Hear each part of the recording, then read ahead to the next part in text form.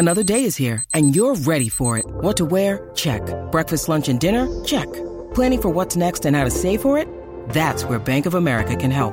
For your financial to-dos, Bank of America has experts ready to help get you closer to your goals. Get started at one of our local financial centers or 24/7 in our mobile banking app. Find a location near you at bankofamerica.com/talktous. What would you like the power to do? Mobile banking requires downloading the app and is only available for select devices. Message and data rates may apply. Bank of America N.A., member FDIC.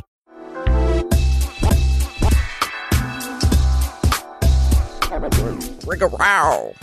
Hi, Elsie. Hello, Jess. How you doing? Good. I've been singing every time we start to record. You have. I guess. Do I make you? I don't know. Do I put music in your heart? Yes, I think you do. That's you nice. do. That's so nice. You totally do. Thanks. Thank you to everyone who's back with us. I've never thanked the audience at the beginning, but I know, thank right? you. For those of you who are super listeners, thank you for listening. Wow. Are you? No, those are the fast listeners. That's what super listeners are. No. There's Yes, a they difference do. between them.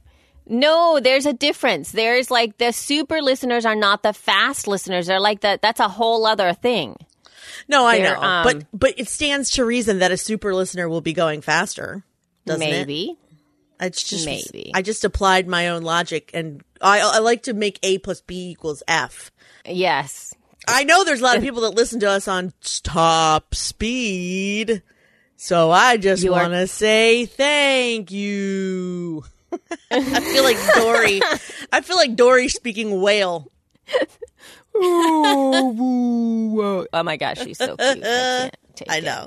So yeah, we're going to talk about super listeners today, and John Hockenberry, and audio search, and everything else. So Yeah. okay. So Elsie, how's it going? How are you feeling? Pretty good. I'm good. I'm well. It's December. It's starting to get chilly. It's chilly today. Wow. But I'm still surprised because just the other day, I mean, I haven't even taken out like a proper coat. Well, then that's because you're in North Carolina, because I had to break out the coat today. The puffy. I bought a puffy coat for Black Friday, and it had to be a special Black Friday coat because they're more expensive. But I like the puffy coats, but not the too puffy coats, because the too puffy coats make me feel like I'm being strangled in my own car. So it had to be a thin puffy coat, but still warm. Yep. Anyway, I had to break it out today. I was a little sad because yesterday's 62, today 42. Good times. Whoa. I know, it's crazy. Yeah, the change. It was rainy and crappy here yesterday. Yeah, but warm, right? So was it warmer? It should have been warmish. warmer. Yeah, absolutely. I mean, I still was. Yeah, I still was wearing essentially like a warm sweater and a little puffy vest, like a small puffy vest, like nothing super fancy or anything like that, and a hat. But I do have to wear a hat. Like if I don't wear a hat, I'm cold. And I also wear those little things around your neck. I don't even know what those, like, not gaiters. Gaiter sounds like scary, but you know those fuzzy things that are kind of like a scarf, because I hate scarves. They just the infinity scarf. I hate those. Are you talking about like a cuff that you wear like when you get whiplash? Yes, they kind of look like that. They totally look like that. Is it like a dickie, but without the dickie part, just the turtleneck part?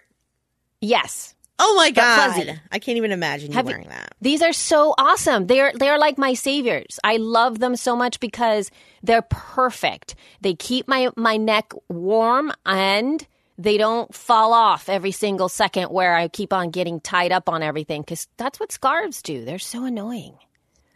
So I don't think I shared this with you last time, but I got a message the day after Thanksgiving from your mother on Voxer.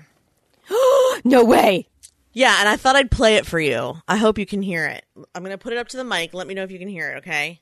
Okay. Happy Thanksgiving, Jessica. We are very thankful for you. We are very thankful that we met you and that you are Elsie's friend. We really, really are thankful for that. Hope you're having a great time. Give lots of kisses to that baby boy that you have that is so adorable. We love you. Send you hugs and kisses for all your family. Bye. Oh my gosh, I'm gonna cry. She's so cute. She's so sweet. Oh my gosh. You know, I was sitting here thinking, like, only Elsie could be oppressed by parents like yours. I was like, she is the sweetest, most wonderful, loving mother in the history of mothers. And I was like, but you know what Elsie probably wanted? Fucking Gloria Steinem. That's the mother you wanted. Like a neglectful, feminist, outspoken rebel. And instead, you got a woman who makes you papusas when you come home and invites your entire family over to eat and, like, goes to church and, like, sends your friends loving messages on Thanksgiving. Like, you want a woman who's just like, damn the man! Right? I mean, not that she was oppressed you. Not that she oppressed you, but, like, you know what I mean? Like, it's just like, I remember talking, I mean, we've already discussed this, but I remember talking with her about you. And, you know, and the main idea of this conversation was, why is she like this? And your mother was just like, she's just always been like this. And no matter what you say, she has to do it her way, and we just accept it. And I was like, well, good for you. Then that's when the whole, I'm so glad you're her friend started. I know. Because it was as if I understood them better than you. And in some ways I do understand them better than you. But, I mean, it was almost as if in that moment we became partners in crime. But, I mean, similarly to your mother, I do, of course, you know, accept you exactly the way you are. But, I don't know. I think she feels like, I don't know, maybe she feels like I can get through to you in different ways because I'm not your mother, which is probably true. Because we always... Right. Yes, because I think we always do that. We always do that. Like, yeah, counts. I did that too. Yep. Because your And mother even never with knows anything. And they're always judging. Mothers judge. And you know I'm not judging you. I'm just making suggestions. Mothers can't make suggestions unless it feels like judgment. So... Yeah, you know, I've been finding myself doing that, and it's really hard. I mean, as a your mom. own daughters, you mean? Yes. Yes. Where it's been a challenge to, like, there's just some things that I'm like, dude, why are you doing that? Like, it's never going to change. You'll always I know be that, but what I'm saying is like this. So here's what Hunter was doing the other day. Mm-hmm. She is just too darn cute for words. But anyway, she found, you know, she was wearing this like sort of tunic-y type long sleeve top, right? Over her cute little skinny jeans. And she looked adorable. She's like, Mom, do you have a belt? And I said, yeah, you know, here's a belt. Like there's a belt for her, like their size and whatnot. She wanted a, like one of those like low hip, you know, belt wrappy like thing, right? Yeah, makes sense. That's fine. That's cool. So she did it. You should buy her a chain belt. No, right. No, but she got one and she put it on herself and it looked cute. You know, it didn't quite match, but that's okay. The look was cute and I was like, oh, that's great. But the thing is, it had, you know how there's like extra like length of a belt sometimes that just hangs the out? Tail or whatever, okay. Yeah. Yeah, and so she was just very upset by that. She was like, oh, I don't know how to fix it. And then I gave her two of the options that I have used in my 40 whatever years, right? Yeah, you either tuck it down so it points down. Yes. Or what? You tuck it like around. Yeah, around, right. Like an extension. Yes. So that's kind of what I showed her. And it was fine. It was like, it's not like it was doing anything. And she was like very not thrilled with these two options. So she went out and then she got a sock and wrapped the sock around the extra side, the extra layer of it. For what purpose? Just can't even imagine your face when you saw this. So funny. Yeah, and then I was like, why are you doing that? I had to understand why, right? So I was like, are you doing that because the flap feels uncomfortable for you? Or are you doing that because you feel that it doesn't look good? Right? Because those are two... Because a sock's not going to fix that, honey. Exactly. My point. Right. So then when I was like, Hunty, if you wrap a sock around your cute outfit around your belt. That doesn't look good. That just doesn't look good. There's just no, and she was so pissed off at me. She was so mad at me. And I tried to say it in the most non-mama way, but I don't know how to do that. Like, I tried to, you know what I mean? Like, it's like, it just doesn't make sense. And then she did something else. She wrapped like one of those chimney, what are those called? Pipe cleaners? She grabbed a pipe cleaner and wrapped it all around the side of it. No, but it didn't match. Like, I could understand if it like was the right color of the outfit or the color of the thing. I mean, somehow you could make it work. But it was a color that just looked like there was a pipe cleaner wrapped around the side of her belt. So, oh my Lord. I can't. So anyway, so there's that. At that age, 9, 10, 11, Emily didn't like her bangs. And her solution to this continuously was to cut them off at the scalp. And I'm not saying she did it. She didn't. Right. But she kept saying, I don't want my bangs. I need a haircut. And I would say, a haircut is going to give you shorter bangs. And she would say, not if we cut them off. And I was like, cut them off where? And then she would show me, like, she just wants to make herself more bald. And I was like, Emily, first of all, you're going to be bald. Second of all, they're going to grow in like straw and it'll be sticking out. No, you're just growing them out. But it would be like every other month she would get this wild hair up her ass to cut her bangs off. And we'd have a whole argument about it again and again and again and again. It would drive me nuts. But the whole judging your daughter, like, I'll just give you an example. My daughter could send me a photo of herself with her girlfriend in rehab, happy, and I would look at it and go, ugh, there's too much makeup on her eyebrows. Like, I can't, like, you have to judge something. Like, I couldn't just be like, I mean, I didn't have to say it to her every time, but there's literally no time I ever looked at her and didn't go, oh my God, why is she wearing so much lipstick? Or why'd she dye her hair that color? I hate that tattoo. Or why'd she pierce her face? Like, it's like, no. I mean, these are all things that every mother would hate. But I guess what I'm saying is, like, my mother did the same thing to me. One time I was smoking in front of her because I felt as if I were an adult. So I could smoke in front of my mother. I was smoking a cigarette. We were waiting to go into a store. And she looks at me and goes, God, you don't have to smoke it all the way down to the filter. And I was like, are you judging the way I'm smoking? Wow, I can't do, it's like, you really can't do anything right. It's like, even if I'm doing something bad, she has to judge the way I'm doing it, right? I can't even, like, smoke properly. Even, like, the bad stuff. You're like, if you're going to do that, yeah, do it's like if I was doing shots in front of my mother, she'll be like, don't swallow it so loud, right? You can't do anything right for them. That's just the way it is. Anyway, I would never do shots in front of my mother, but that's the point. One day when I was 20, I had an idea that it would be a good idea to smoke a cigarette in front of my mother. I guess I was trying to push her buttons. I don't know. Anyway, all right. Yes. And so that actually takes us into a conversation about many things. Should we talk about many things? John Hockenberry? Ugh. We can. Well, actually, you know what? Why don't we talk about the latest? And actually, this show is coming out on Monday. Oh my gosh, I don't even know the date. 11th. The 11th, on December 11th.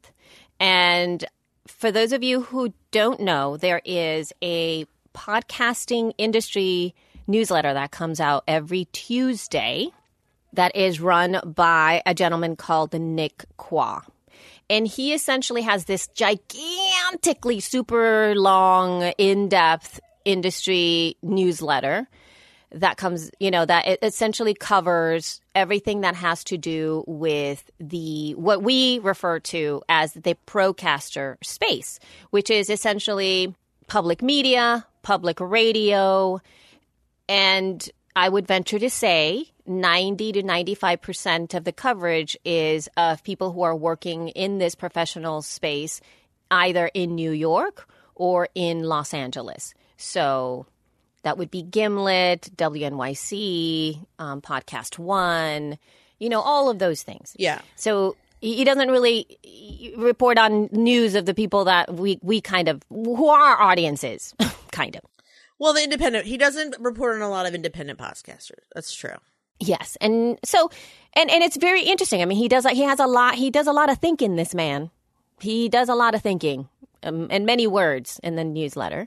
So this latest one came out. And the majority of the focus on this letter, or with the headline, actually wasn't on what Jessica alluded to. It was about this purchase of a company called Audio Search that it's not that he helped advise on in a few ways here and there. So he knew who the people were who kind of put this service together. That was acquired by Apple. Mm-hmm. That was the leading conversation. Mm-hmm. And it was a very in-depth coverage of that. And then he went on to say that as of essentially, I think December 1st, there were some allegations against this gentleman. What is his name again? I put it out of my head. Hockenberry? Yeah, Hockenberry. That he was a douche. A douche? Yeah. Well, I don't know how else to say it because he just, I mean, a really awful one.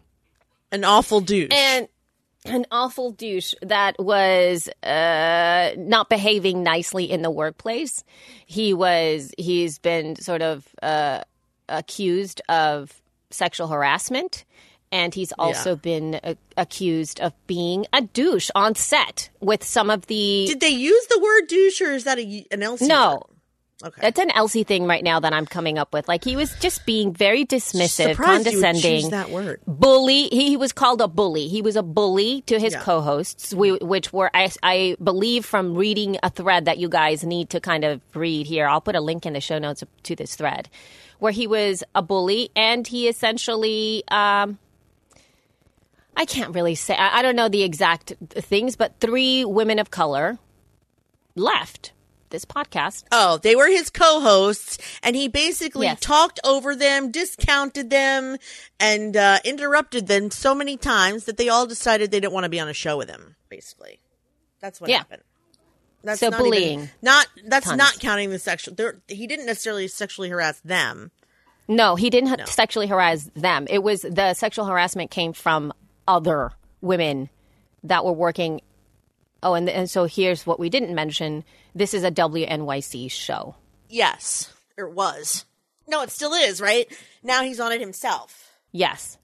Yeah. And the show itself, the premise of the show was... About diversity. It's about diversity. So it was hilarious. sort of like one of the solutions put into place for the criticism that public media at times has that they are not diverse enough, that they are not representing the public media or the public itself. And so he was there. And the main conversation around that is that and this is the one that kind of was it's a tough conversation. That obviously the thread itself like brings to light a lot of different things that is true in the majority of the United States businesses, no matter what. That it's like that there's so much things that are not right in the way that women and diversity or people of color are in any way addressed. But what's tough is that Laura Walker is the president of WNYC, and she is a woman, and she's been, I believe... she's the creator of Work It, the girls thing. And now we know why. What do you mean, now we know why? Oh, what do you mean? Now, why do we know why now? Why? Why do we say that? Well, I mean, the whole thing about Work It is to help women promote and support one another in the workplace. Keyword meaning workplace. You know, like independent podcasters don't have a workplace. Yet they still open it up to independent podcasters because it seemed weird that they didn't before. But I think maybe her point was that it's harder than those of us who are independent podcasters know in their space. Oh, I see. Okay. Oh, yes. Okay. Well, yeah, there's that. But here's the thing, though. So what I'm thinking about is that it is really tough to stand up to a white man who has a lot of power. And I don't know what went on behind the scenes here. I don't know, because Laura Walker has been in as president of WNYC, not just recently. I mean, I believe 10 years. I may be wrong again. I don't have. I'm so bummed out that I don't have internet. Yeah. Well, because I just don't have the internet right in front of me right now, and it's making me crazy because I'm saying things from memory, and it's making me bananas. But what I'm saying is there has got to have been rumors complaints that have had to have risen to the top about this. This isn't just not happen. You know what I mean? This doesn't just go like, oh, everybody is quiet and the president doesn't know. I mean, is that true? I don't know because... Of course. What about... Well, that's like saying Netflix is supposed to know everything that's happening with all their shows. Yeah, well, that's your job. Isn't that your job as an organization to know? To know the personal lives and accusations of every character on every show? I think that's difficult. That's not to say she can't do something about it now that she knows, but the chances of her knowing the whole time are slim. Well, but here's what I'm getting at. But even if we're just discussing, like, let's say, all right, so let's discuss Netflix and House of Cards, because that is part of it, right? Netflix commissioned this show. Well, I was referring to The Ranch, but yeah, House of Cards too. Yeah, so there's that. And so there's that's happening. The money has gone out and but eventually though, I do feel that the person that is in the seat of power overseeing a little silo, let's say House of Cards, must have at some point heard something about it. I heard rumors about Kevin Spacey when I was in LA. I was just going to say, I'd never heard anything, and I'm not in LA. I did. I heard rumors that time. Did you? So it was like...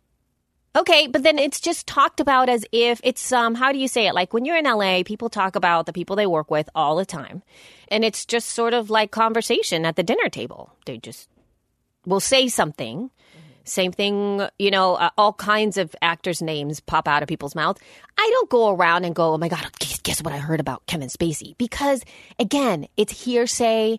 I overheard it. Somebody was talking or somebody else said it. And then you just kind of go, oh, okay. Like, I'm not one that's going to go, okay, I'm going to go prove this, and then I'm going to share this information. It's sort of like when you hear stuff like that. People gossip. Yeah. So, but what I'm saying is, like, in a position of power, when is it? Like, if I was the executive producer of House of Cards, and I happened to be walking by a table at a restaurant, and I overheard a conversation about Kevin Spacey, who is my actor person, then I would go, I wonder if that's true. At which time I would probably address another, like the person that's below me and gone like, hey, I overheard this. What do you think about this? Is this happening? Have you observed anything? Because I would be concerned.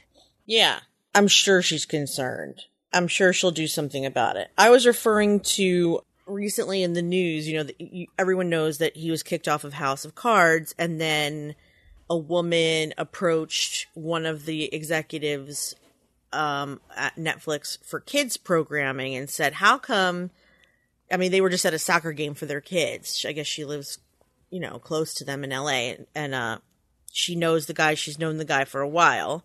And she was like, how come you fire Kevin Spacey, but there's 4 women accusing Danny Masterson of rape and you've done nothing? And the guy goes, because we don't believe those women. And then she goes, well, I'm one of them. Holy crap. She says, I'm one of them. Yeah. Yeah. And then, of course, there's this whole statement about like, she put him on the spot. He doesn't speak for the rest of us. And then they fired Danny Masterson like right away. Because she was right. What do you mean you don't believe them? What purpose? Here's the thing about accusers. You kind of have to believe them because there's literally no benefit to telling people about it. None. It doesn't make you look good. It doesn't enhance your career. It's embarrassing. It's being vulnerable. It's, you risk being accused of a liar. There's nothing good except getting that person justice. So that's the only reason why an accuser would be like, hey, this is what he did to me. Just so you know. Just so you knows. Other than that, it's all risk.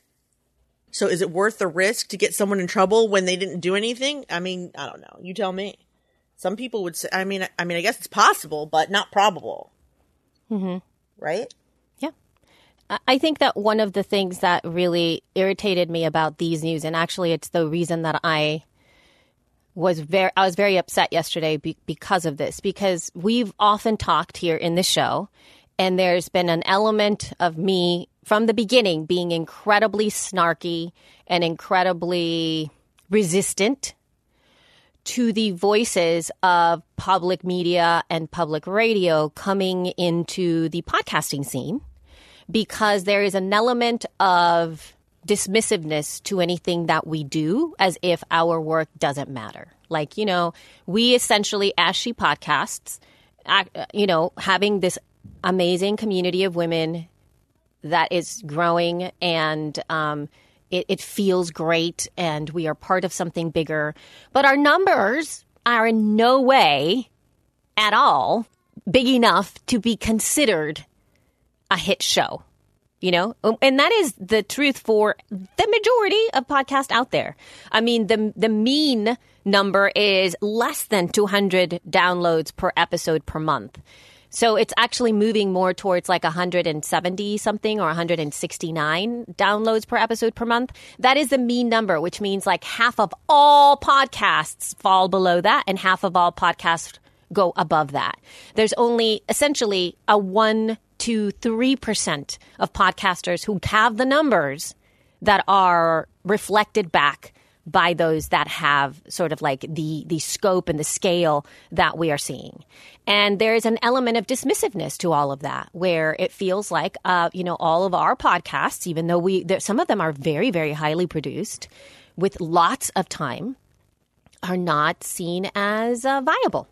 And that makes me angry. And it has made me angry for a lot of time. But viable, see here, this is the part, I mean, yes, I know why it makes you angry, but I just want to I always want to clarify this with you. Viable to whom and for what? Because yes, that doesn't feel good, but I also feel like it's it's not specific enough. Are we angry at the hosts? Are we angry at the media? Are we angry at the advertisers? Are we angry at all of the above? And what do you separately want them to do? And what do you want them to do together? Just recognize that you exist? They don't have a need to do that. I get that. In their world, they don't have a need to recognize independent podcasters. To them, and I've said this many times on the show, even for us, it's a totally different thing. What they do and what we do is completely different. I understand that. But what I'm saying is that they are owning what podcasting is. To whom? And to the general public? To the general, absolutely to the general public. That's what bothers you, because the general public sees what they're doing and it's because it's not them not recognizing it. It's the whole planet not recognizing it. It's essentially not showing the diversity that is this podcasting space. To recognize that the reason that podcasters started to podcast was not necessarily because we wanted to be like radio. It's because we wanted to have our own voice and we wanted to do it our way. Also, podcasting isn't necessarily just the medium that they're showing forth. Podcasting has the ability to shift and change culture in a lot of different ways. And also, that doesn't necessarily mean numbers wise. We've talked about this before, like having those programs to podcast for people who are old elderly adults, teaching elderly adults how to podcast. That isn't about them making 100,000, episodes per month or whatever. It's about giving them the opportunity to share their voices. That's a whole other value, right? That's something else. It's about bringing podcasting into the school system. That's not about them getting all the download numbers. It's about teaching a skill and recognizing how to put a show together and making sure that they know how to be articulate with their voices and put that out and empowering them in confidence and all of that stuff. That is important as well. So what I'm saying is it's so focused on it's the NPR folks. But anyway, I don't want to go off on that because that's what I'm coming back now to why this is just so infuriating to me. So I did start to see it and kind of go you know what? I can't be such the angry lady all the time coming up at this. I must see the value. I must see the good, right? Because I have to move from that perspective. If my idea or my platform is to expand podcasting, to make sure that people all over the world really start to do this thing or listen to podcasts, because that's a big issue still, to see it as something they would do, then I do understand the value that they're bringing forth. They're opening up a lot of doors. I could understand a strategic alignment here as a podcast advocate, which is my own label for myself. I feel that this is good. I don't want to be like, oh, bad public media, radio broadcasters, you're evil. I don't want to have anything to do with you. I recognize that I needed to kind of shift my idea around that. Mm-hmm. And then I guess seeing this really made me angry because it just validated my initial feeling about this whole thing, which was that we're not doing this so that we can essentially, the reason we started podcasting was so that we didn't have to do this crap. You know, it's like, okay, so the thread from this gentleman his name is Stephen Thrasher.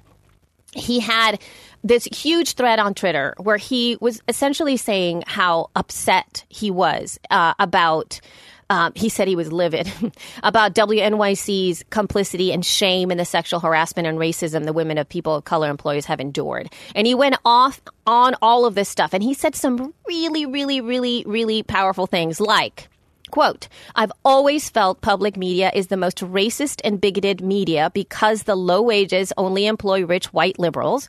The story shows another ugly thing, that the niceness and smugness of outlets like WNYC makes them hide sexual harassment and racism. Mm-hmm. And that the careers of black women, other women, and people of color are explicitly or implicitly are stymied. Meanwhile, management is protecting old white men who are allowed to bully and harass everyone else. So I know that there's a bigger issue at stake in that, and I know that that's not just going to solve the problem just by addressing that. But here's where I'm the most angry, is that we and a lot of podcasters view the ways of these people, right? Public radio, you look up to them to some degree.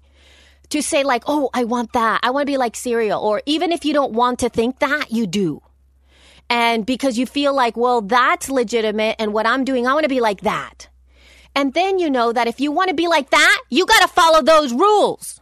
You got to work in that world. Yeah. And I don't want to work in that world. That's why I'm podcasting. And so that's why I got so pissed off. I got it. I understand. I just think telling me and each other isn't enough. And I hope you... Of course it's not. Well, all right. Let's settle down for a minute. I'm just... Oh, sorry.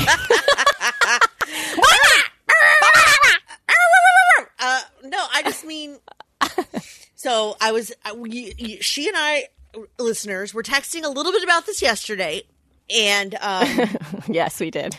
And I had an epiphany over the weekend that I didn't want to necessarily have, but I probably needed it, in that I've been for a long time just being very comfortable. I've been babying myself and not doing things that make me uncomfortable. And like, this is one of those things where it's like, oh, step out of your comfort zone.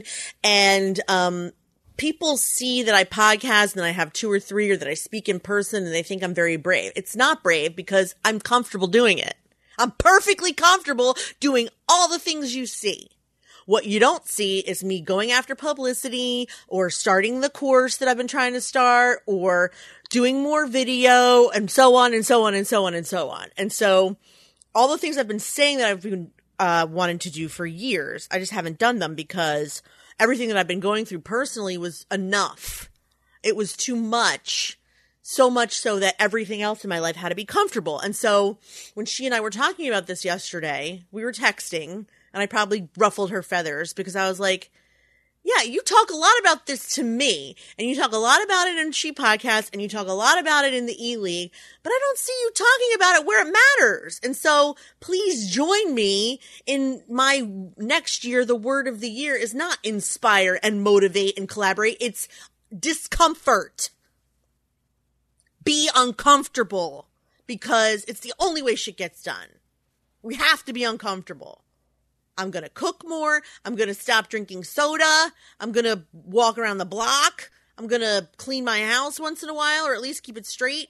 I'm going to do my laundry on days, I'm going to try not to, you laugh, but it also has included not going to the doctor, not doing blood work, not going to therapy, not writing thank you notes, because it's all too uncomfortable.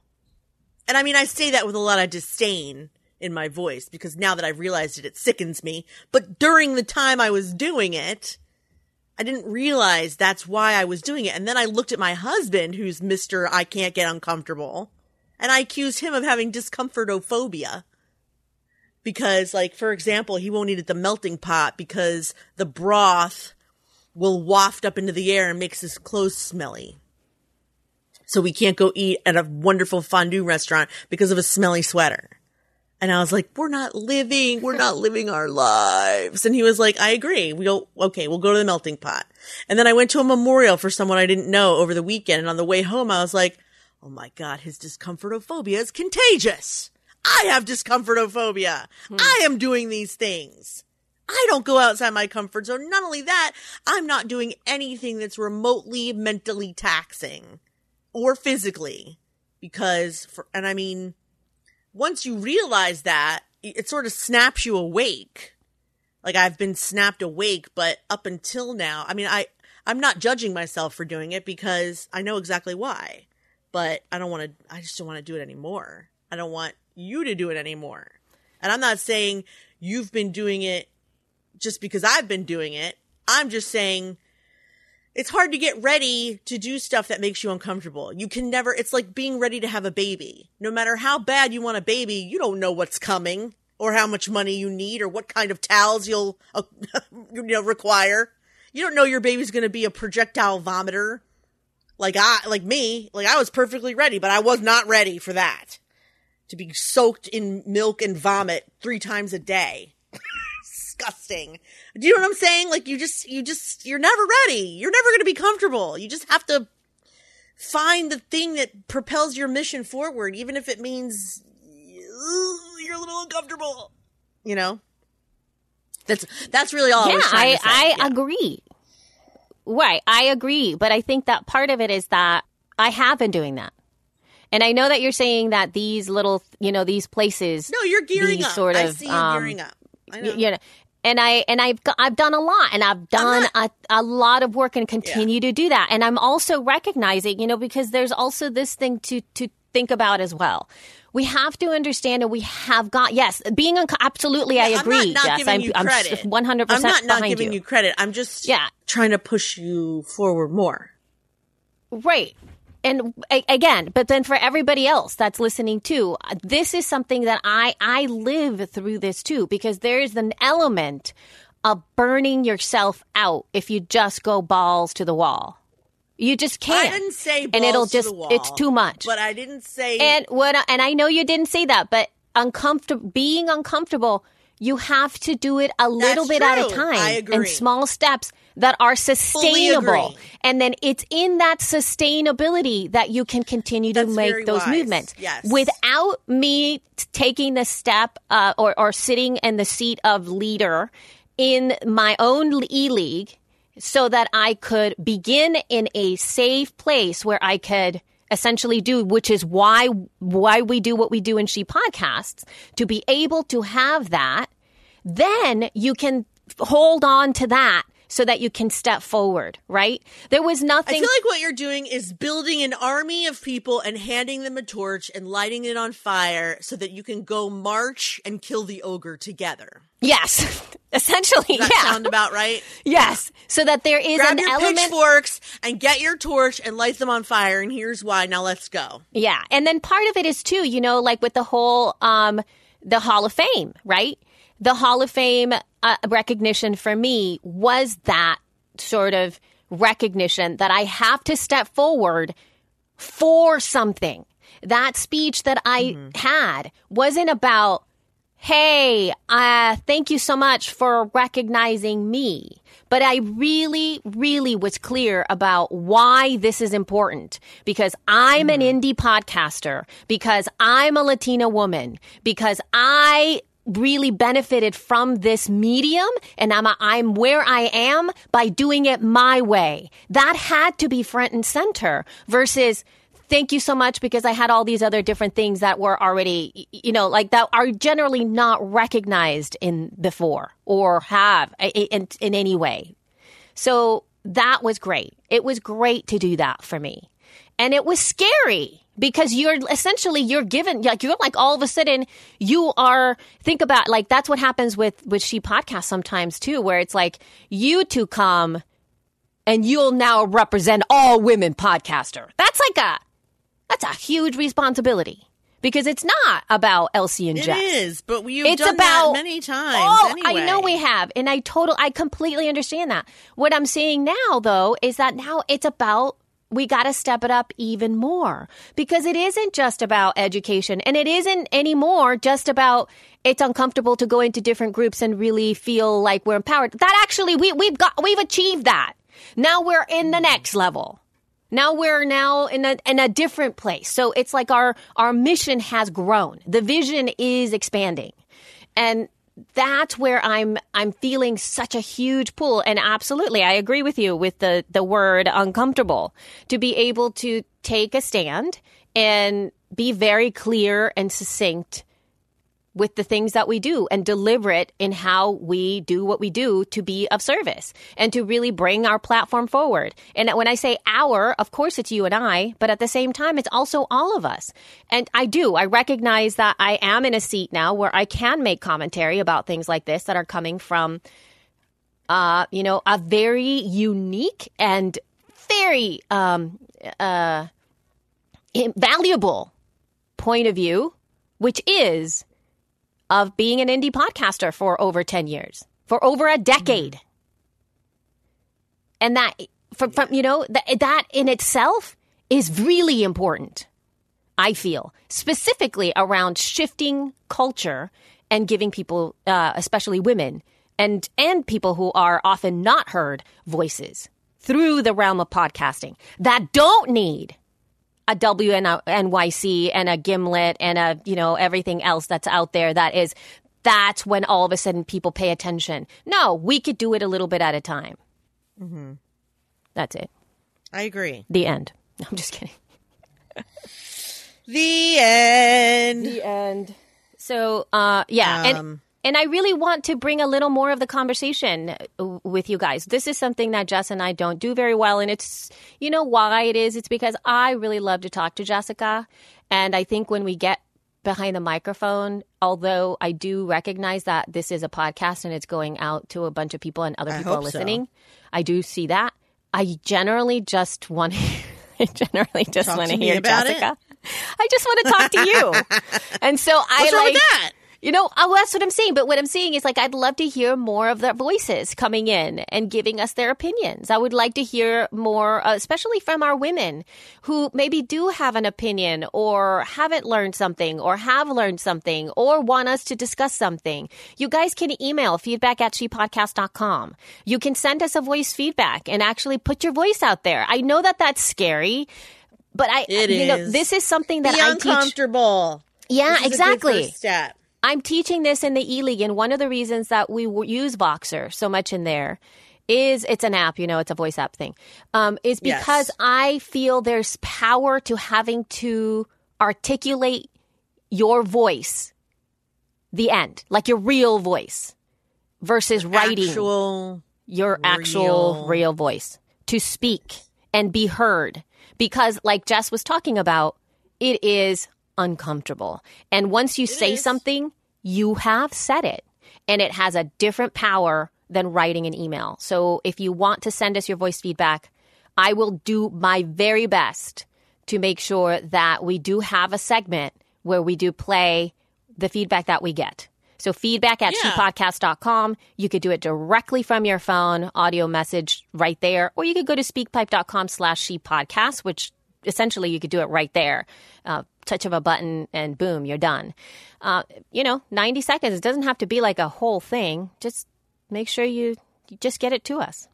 I'm just curious, not to change the subject, but on the article about John Hockenberry, what do you see on the side? Like, I'm reading it, and then I see a woman who looks like she's about to barf on the side, like on the sidebar, and it says, "The worst rim job story ever." Oh my God. I am so sorry, but I've been trying to get, I don't have any internet connection, so I can't see it. So you can't pull it up. Well, I mean, it's really distracting from me trying to read, I'm sure. As we're talking about this, I'm like skimming the article and like, seeing if there's anything additional worth bringing up. And we kind of talked about it, but then I just wanted to, I just happened to go back to the tab and I was like, oi. Anyway, all right. Moving on. We've been going for a little bit and we still have some more things to talk about. But the other news that was released, and actually Nick Qua, how do you say it when somebody releases something before everybody? Scooped? Scooped, yeah. It. Oh, not scooped it, but whatever, yeah. He scooped it, whatever that was. He scooped it, but no, you're right. It's I forgot what it is. It's like the name of that, but whatever that is. First person. He broke the story. That's it. He broke the story in his newsletter that audio search, and it's audiosur.ch. So audio search. They were acquired by Apple, and so that was big news because Audio Search itself is sort of like a software. Broke the news. They broke the news. Yeah, they broke the news. It's an It's sort of like algorithmic search discoverability engine that they acquired, and as you guys know. At this point in time, the Apple Podcast app is really sucky when it comes to that. They do search your title and they do search the episode title, but the results that are given, at least at this particular moment, are capped at 8 results, which is pathetic given the fact that there are... Yeah, it's pretty terrible. Really bad. And so what Audio Search does, I do believe, too, that they do search show notes and things like that as well. So if at some point in time Apple does use this, because you never know with Apple, they do a lot of purchases and then you never hear from that. Or they'll purchase something and then they'll use a snippet of code or a workflow within the purchase so that they can own it fully versus just, incorporating everything out there. They do that all the time. They've acquired so many different apps just to kill them off, essentially, and to be able to use a particular functionality within something to implement themselves. But you would never know it, at all. So, but hopefully, and there are some, at this moment in the podcasting, industry space, there have been thoughts that this is obviously a very positive move from Apple. Although I'm kind of the ilk that I just kind of want to sit back and see what happens. Because to me, whenever they acquire anything in the past, I don't think that it has shown up anywhere in a way that's actually been impactful at all. So if they do implement something, they're just buying stuff to kill it. Yes. A lot of the time they do that because they just kind of want to own stuff. But who knows? I don't know. I'm just complete speculation from what I have seen in the past. But it seems like they are at least aware that there is some kind of trouble with people searching for podcasts. So there's that. But there is, there are so many different things like Listen Notes. Have you checked out Listen Notes, Jess? No. What is it? Listen Notes is kind of what new, right? Just mentioned. Yeah. So Listen Notes is really cool because let's say you're doing some research on someone or you are doing some research on something. They call themselves podcast search engine that actually works. Let's use this as our tooltip. I know. Oh my gosh. Yeah, you guys definitely. So the reason that this really works so well is just like what I was saying. If you're doing any research for, let's say you're preparing to interview somebody on the show and you're like, oh, I wonder what they've said in a podcast before. I don't want to be like that. Then you can go in there and search for their name and then you will get all of the podcasts they've ever been on, like right there. But there's also this, like, let's say this is what I use 2 different keywords to search to see if I get deliberate results that will work for me. One of them is Facebook ads. I always search for Facebook ads and I always search for animal totems.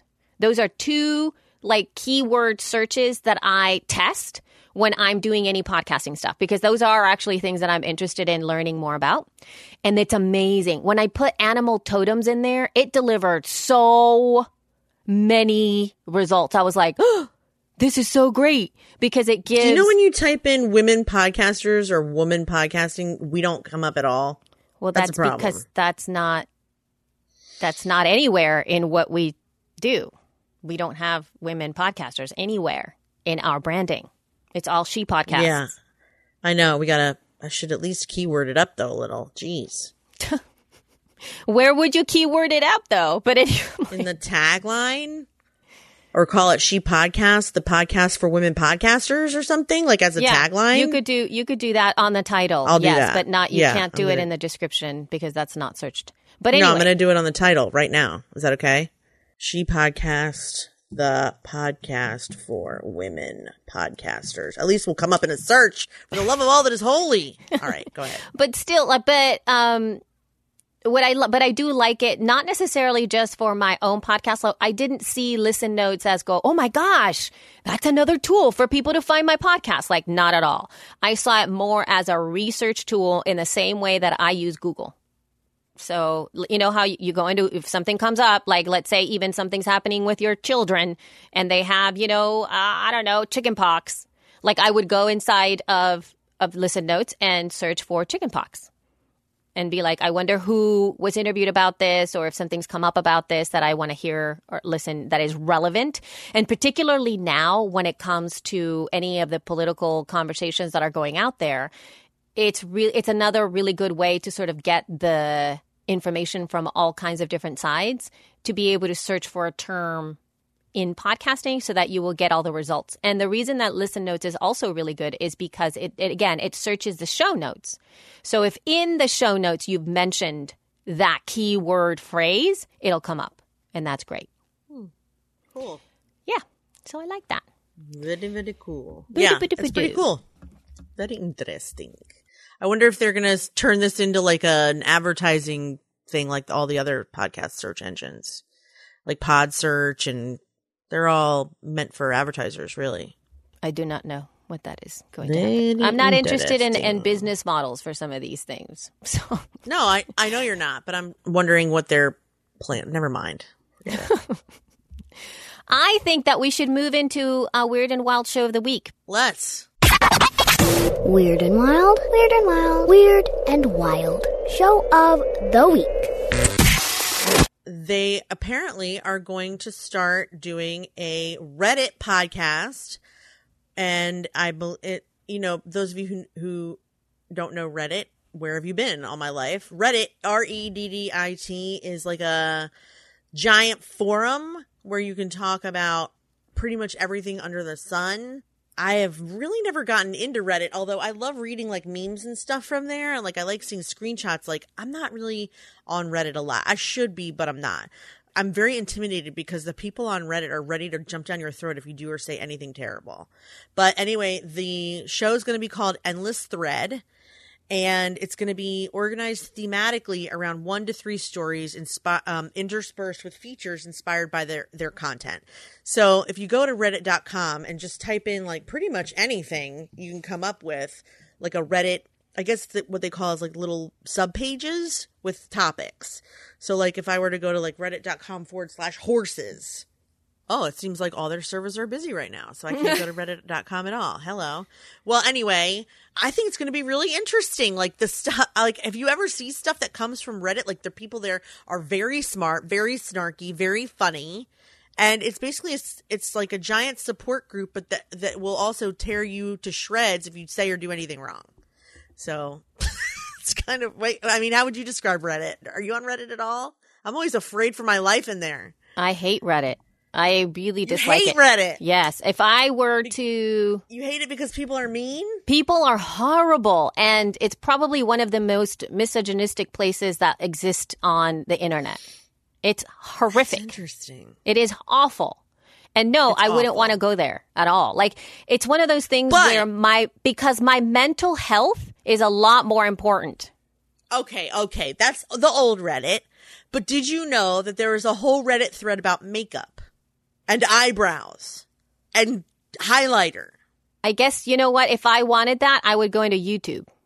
Me or too. Instagram. But I'm just saying now it's a little different than it used to be, just like humor Reddit and then everyone else can go screw. But now it's like Reddit about, it's like almost like all the things put together. It's like Pinterest, cupcakes.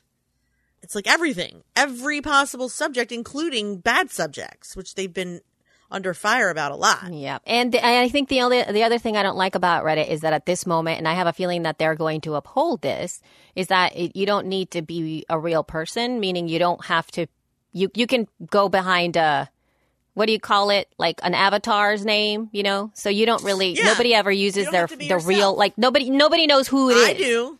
I know? do, but yeah, I hear you. So then like if people, there's trolls in there and that's what they live off of, being trolls. And they're not like that. They can hide behind a username and that's it. And Reddit actually stands behind that because they want to offer anonymity. And I find anonymity in this day and age to be quite scary. Yes, I'm with you. I know. So all right, but that's still, me. a podcast will be interesting. Can we just agree on that? Yes, really? absolutely. I agree with that. Good. I like the concept. And I think maybe it's going to change some minds and maybe that's why they're doing it. And I think that they're investing some money on this. Like it's not some random thing. Like they've actually outsourced this podcast to some pro caster types. And so hopefully that'll continue. It has legs. I'd like to hear it when it comes out. So, yeah. I'm curious about it. I thought, wow, what an interesting concept for a podcast, Reddit. So cool. And it's very nicely named, too. I like that title. Yeah. It's a good title. All right. Well, so you have something else on here that's kind of interesting, super listeners. Yeah, this article actually came up in mid-November, and I've been wanting to talk about it for a while. And I've been using some of the facts in this article for some of the E-League things that have been coming up too. And so the title of the article is "Are Podcast Super Listeners Audio Advertising's Next Sweet Spot?" And I kind of was rubbed the wrong way with that because I thought, like, why does it have to be always about advertisers and sweet spot? And then, but actually this Adweek article, it's on adweek.com, was really good. It has some fantastic information in it, particularly around calls to action and getting your listeners to take action with you. So instead of viewing it, for me, instead of only viewing it from the perspective of as an advertiser, meaning that now I have more information, I was seeing it from the perspective of, when we want our listeners to do stuff for us, like just plain old audio feedback and things like that. Because all of us want that. People want more interaction. They want more engagement and all that stuff. A lot of our listeners do want to make money too.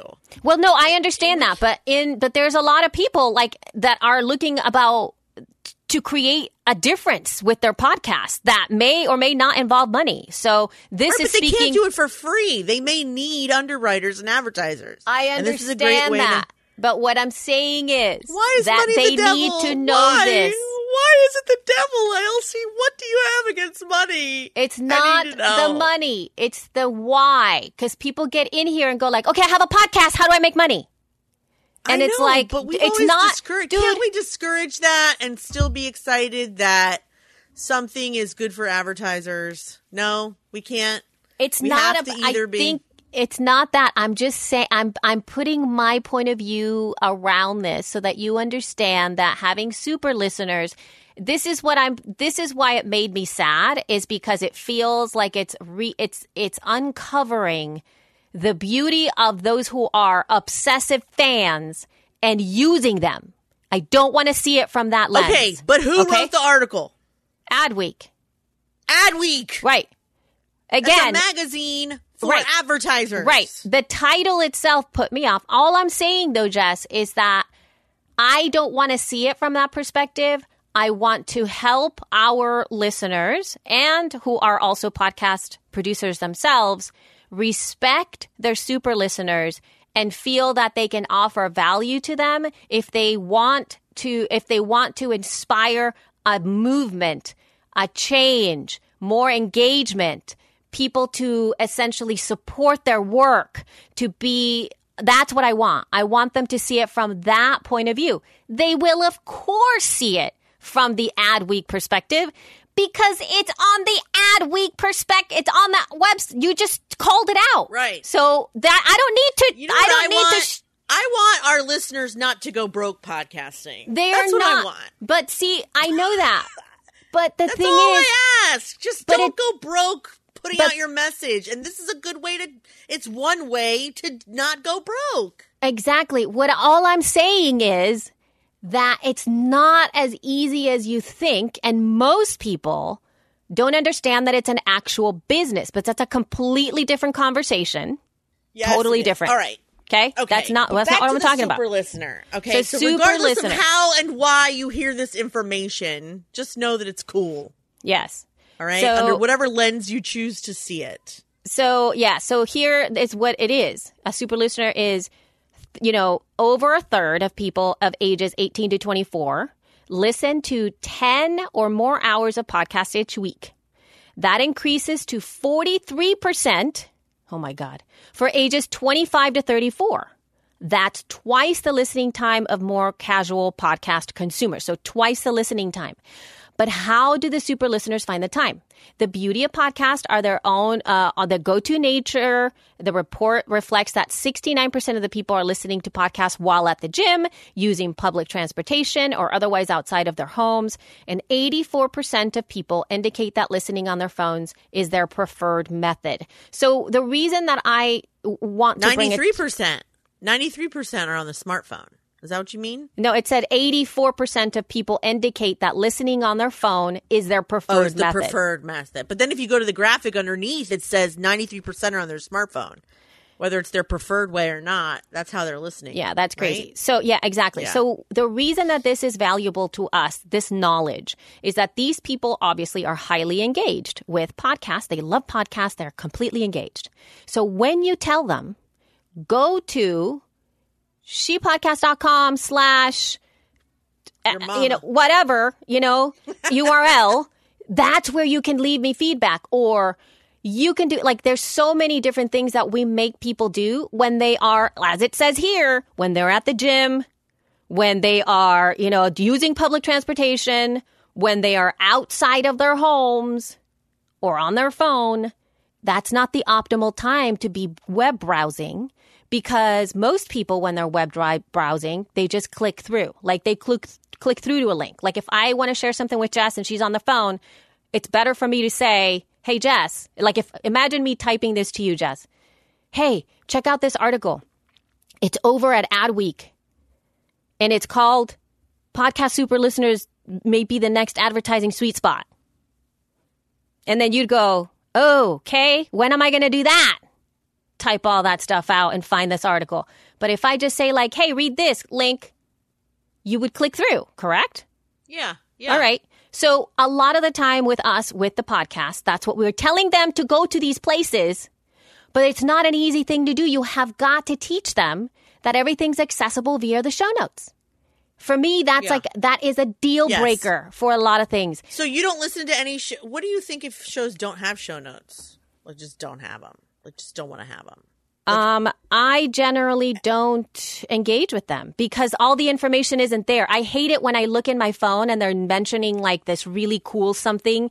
And I'm like, oh my gosh, I want to see what that is. And I'll go into the podcast app of my choice, which is where I'm listening. And I'll look and it says, if you want more show notes, go to our website. Or it's truncated and it's a paragraph that says, this show is about how to get more listeners to your show.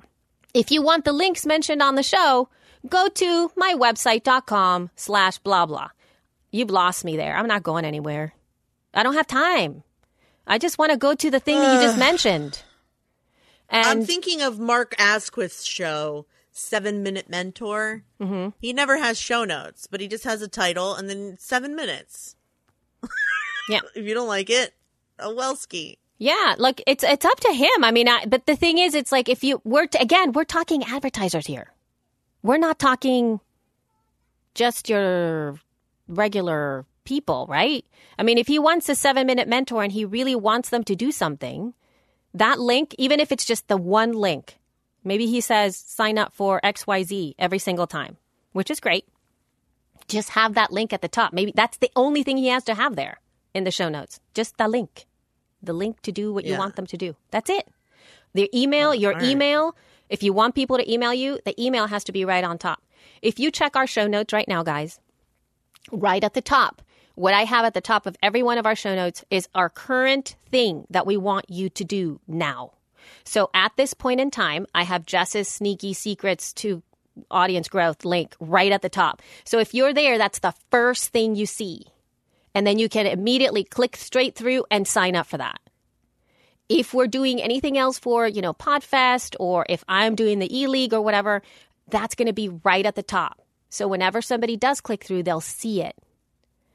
And it's something that I feel a lot of us don't really tell people to do. It's like, sign up for this, do this, but it's not easy for people to use. So anyway, that's what I think about that kind of data from there. Now, also the other thing that I wanted to mention here is this. Perhaps one of the biggest takeaways from the report, however, is that super listeners' potential for exponential growth because, well, they won't shut up about it. They overwhelmingly promote the podcast they love to their friends, family, and networks. 96% of people have recommended a podcast to a friend, and word of mouth was the primary way respondents discovered new shows. So, you guys, if there's nothing like somebody else sharing your show. There's nothing like that. That comes in order for that to happen, your show has to be, they have to listen and just go oh my God, did you just hear this? I am the ultimate super listener, and I do that all the time. When I hear a show, sometimes I share it as I'm listening because I'm like, oh, this is so great. This conversation, I love it so much. So make sure. Yeah. And that part of it is that it's something that I teach all the time. It's something that I call language that you can repeat. Because what tends to happen with us as podcasters is that we feel that everybody kind of understands what we're about, but we're not consistent in telling them how to share our work. And I'm not saying telling them how to share as in you can retweet this or you can tell a friend. Not that. Not the actual tactic. But how to convey what the show is about. Because this is what happens all the time. Oh, I just heard this show. It's about, it's these two people and you should hear them. It's so funny, right? So you have to be able to, you have got to, in the way that you present yourself, either online or when you're having conversations with somebody, you have to say something consistently enough where somebody can go, oh, I see. It's with the feed. It's the podcast that keeps you podcasting. And then you can go, oh, because she always says that, and you can keep going because I say that every single time. And part of it is some data that I found. I think, was it in this one post? Maybe it wasn't on this post. Oh, my gosh. Oh, what a bummer. I'm so sad, Jess. This wasn't in this post. Oh, here it is. This is it. Okay, you guys. This was the big thing. The average listener has to hear a brand mentioned on a podcast about 25 to 30 times before they check out the product or service. Let's stop there. I'll get to the rest of that sentence. But 25 to 30 times before they check out the product.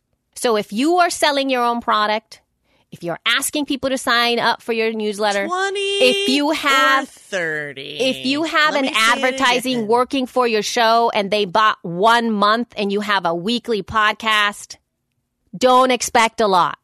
25 to 30 times before they check out the product or service. Consistency is so important. Jess and I have no consistency when it comes to this. We don't tell you every time, email feedback@shepodcast.com. We don't tell you we would like to hear from you every single time. When we do remember, we'll say it. But that's why we don't get as much feedback as I get for the feed. The feed, I mentioned 3 or 4 different times during the show how to get feedback to us. Consistently now for over 100 episodes. Feedback at shepodcast.com. So, but now here's the other big piece of data. It says, but 75% of listeners do end up taking an action after that. So your super listeners, these are your super fans. They need to hear you to do that one thing 25 to 30 times before they take action. And 75% of them will.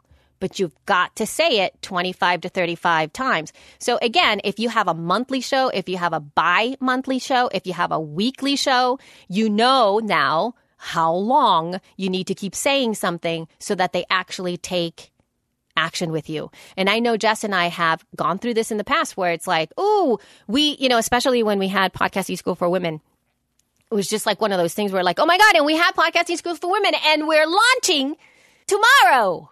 And I think we mentioned it 2 or 3 times on our podcast when we did that, which wasn't very good.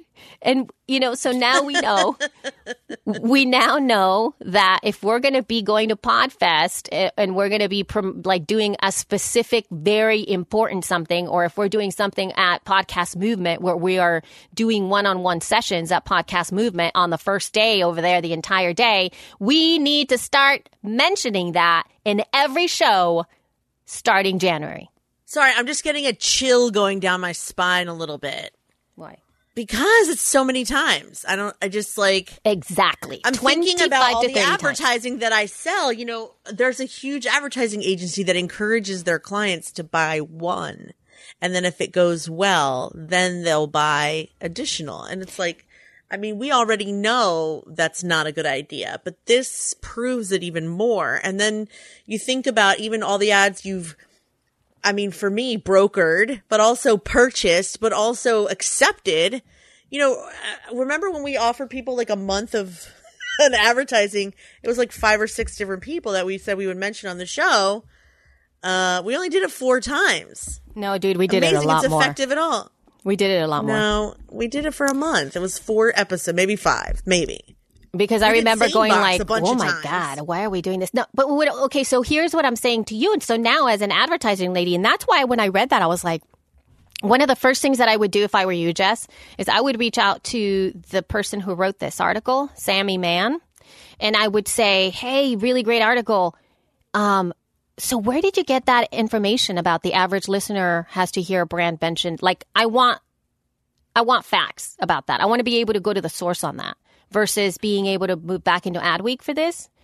And then once I get the deeper source on that and make sure that it's a verifiable source, that's some information that they got from a very strong place, I would make that as part of the pitch for any time that I'm negotiating with podcasters with new advertisers that are coming in. I'm going to do that right now, as a matter of fact. Because that's how I viewed this. Because when I saw that, I was like, oh my God, yeah. Because when I saw the 25 to 30 times, I immediately was like, it makes sense. Absolutely. That's my gut feeling. That's what I've seen that works. Because to tell you the truth, it's how I behave. I'm a super listener. So I listen to all these podcasts, either binge on them or I listen weekly to them, and I'm exposed to the same URL all the time. They're saying blah, blah, blah, blah. And then all of a sudden I make a purchase. So I have made the majority of my purchases based on companies that podcasters have mentioned.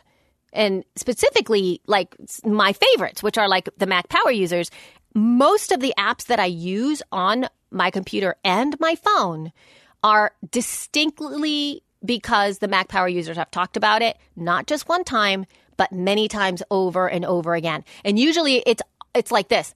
Oh, yeah, that app that I was using, the app Bear, it's working really well for me. And then they keep going. Like, it's not an ad. They just keep talking about something that they really love. And they bring it up in conversation all the time. And that's when I make my purchase. So think about that. 25 to 30 times. 25 I'm writing her right now. 30 times. As we speak. Okay, good. And I don't know if it's a woman or a man, but I guess Sammy could be but whatever. Sammy, she's a chick. Okay. Anyway, I think that we can close the episode on that note. So please let us... we can. Yes, let us know if you have any feedback at shepodcast.com. And let us know your thoughts. Email us even if it's just a hello. Send us your voice feedback. We would totally love it. And play it on the show. And continue these kinds of conversations coming forward. You can, of course, follow us over at twitter.com/shepodcast, facebook.com/shepodcast, and, of course, our lovely women-only Facebook group that is now, I believe, over 8,000 women in there, which is insane. So we hope to hear from you guys very, very soon, and we'll talk with you in a couple of... actually, next week. Not a couple weeks. Next week. Yay. Da, da, da, da. Love That you. was my ending note. What about the lovely? Love you, mean it. You didn't say love That you. was my. I know, because I was trumpeting. Oh, well. Da, da, da. I'm sorry. Love you. Mean it. Bye.